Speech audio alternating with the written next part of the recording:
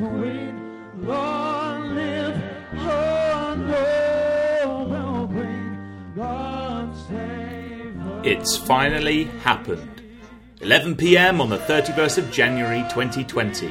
In dramatic scenes, Britain has left the European Union, vindicating the faith of Bible believers and signalling the soon return of the Lord Jesus Christ from heaven.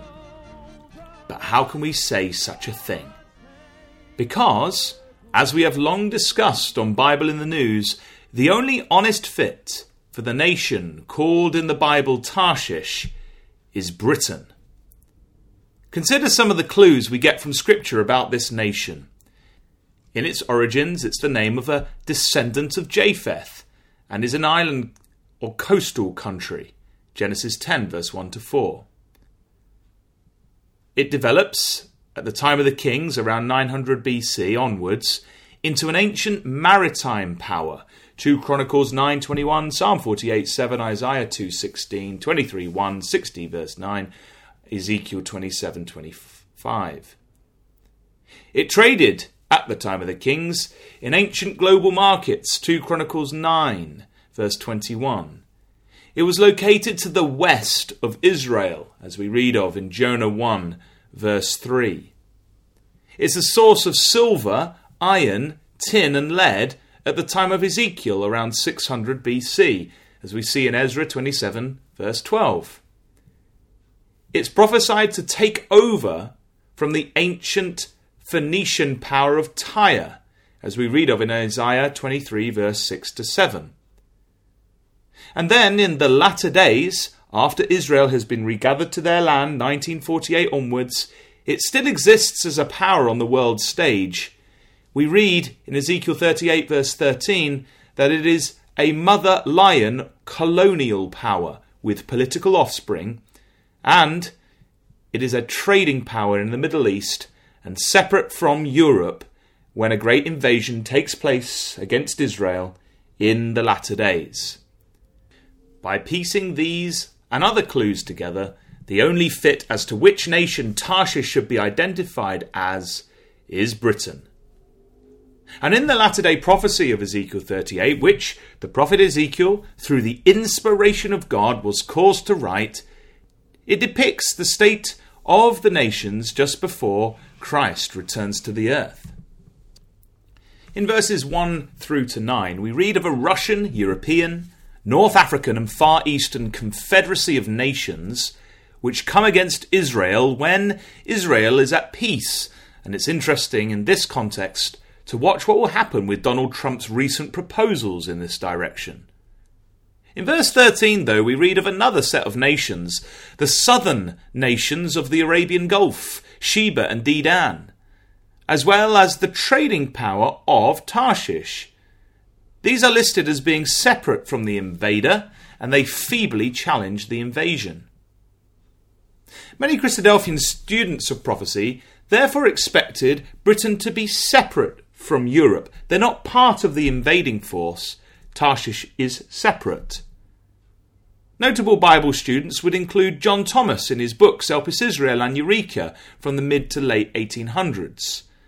Henry Sully in his book Is It Armageddon in 1915, and Islip Collier in his book Britain in Prophecy in 1930. When Britain entered the EEC, which eventually developed into the European Union in 1973, many Bible believers were disappointed because the picture did not fit the prophecies of the Bible. The Tarshish power must be politically, economically, and militarily separate from the powers of the EU at the time of the end. Some in faith wrote about this in various publications, and many spoke on the subject in the Christadelphian community.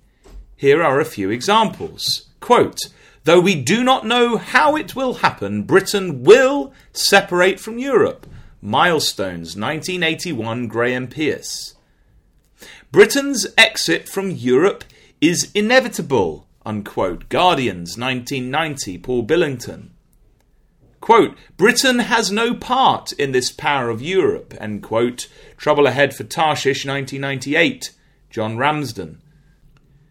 Quote, "We do not know what circumstances will cause Britain to change her current direction and eventually come out of Europe, but it is clear that she must do so." End quote. The Bible Magazine, 2007. And one from my own pen, quote, "We would expect to see Britain distancing itself from Europe. One thing is for sure, the destiny of Britain is not one where it simply becomes a member state of the United States of Europe project." End quote. The Destiny of Britain, April 2016, Matt Davies. At 11 p.m. UK time on the 31st of January 2020, the faith of these Bible believers has been vindicated, as Britain, the Tarshish of Scripture, set sail from Europe to take up its position as the trading lion power of Tarshish in the latter days. UK Prime Minister Boris Johnson put it like this in his address to the nation. He said, "This is a, quote, new dawn for Britain, and that Brexit is, quote, not an end, but a beginning," end quote. Interestingly, the Brexit campaigner, Nigel Farage, was reported to have said this, quote, "I've got to see the sunrise over an independent United Kingdom. This is the biggest constitutional change for us since Henry VIII left the Church of Rome. It's the biggest shift in 500 years. It's the point of no return," end quote. What a dramatic statement for the Bible believer to hear, who recognises that Britain is Tarshish and that she sits outside of the political system depicted in prophecy as a beast with 10 horns, for example in Daniel 7. And we know from prophecy that this beast is said to come up out of the Mediterranean Sea and is a symbol, therefore, of a Mediterranean kingdom which we believe relates to Europe. See Daniel 7 verse 2 and 17 to 18. In Revelation 17, this European superpower beast, in its final phase, is said to have a harlot woman sitting upon it, which is identified with apostate Christianity and particularly the Roman Catholic system. When considering who the 10-horn powers that sit on this beast would be, John Thomas concludes that Britain is not one of these powers. He writes in Eureka, "Another objection to England being numbered with the 10 horns is that she is not a country of the great sea world. The 10 kingdoms were to ascend out of the Mediterranean, upon which Daniel saw the tempest raging, but the British Isles, afar off, have no relation to it all." Britain's destiny is separate then from Catholic Europe. Her destiny is to be a trading nation, and she is set to take up position in the Gulf, along with Sheba and Dedan, as set out in the prophecy of Ezekiel chapter 38. And Britain is set to become that merchant trading power as the prophecies depict. America, her chiefest lion, is first in line, with trade talks starting on Monday. So these are exciting signs of the times, because we know from the Bible that when the northern invader attacks Israel, that is then when Christ and his resurrected and immortalized followers appear on the world stage to save Israel. See Zechariah 14 and Revelation 16, for example. Christ in that day will set up God's kingdom and rule on David's throne from Jerusalem, Isaiah 2, Luke 1:32, Revelation 5, verse 10.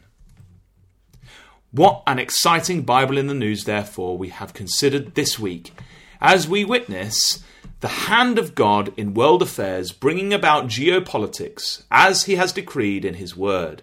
We are reminded that we are but strangers and pilgrims awaiting a city whose builder and maker is God and not man, Hebrews 11. Small gatherings of those who follow Bible prophecy took place in various places across the world to mark the event and to thank God that we are privileged to witness his majestic hand at work in world affairs. And we hope to place links to the various talks held at these events as they become available on the Bible in the News post for this week. Watch this space and come back and I'm sure you'll find some really exciting Bible talks which go into more depth on this dramatic topic. And these things should stimulate our faith.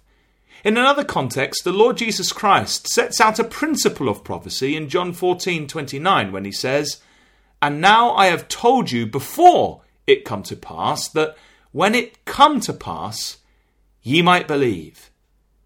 We have been told beforehand how the nations will be aligned. We are seeing it come to pass. But do we believe? Let us prepare for the return of Zion's King. The time is short.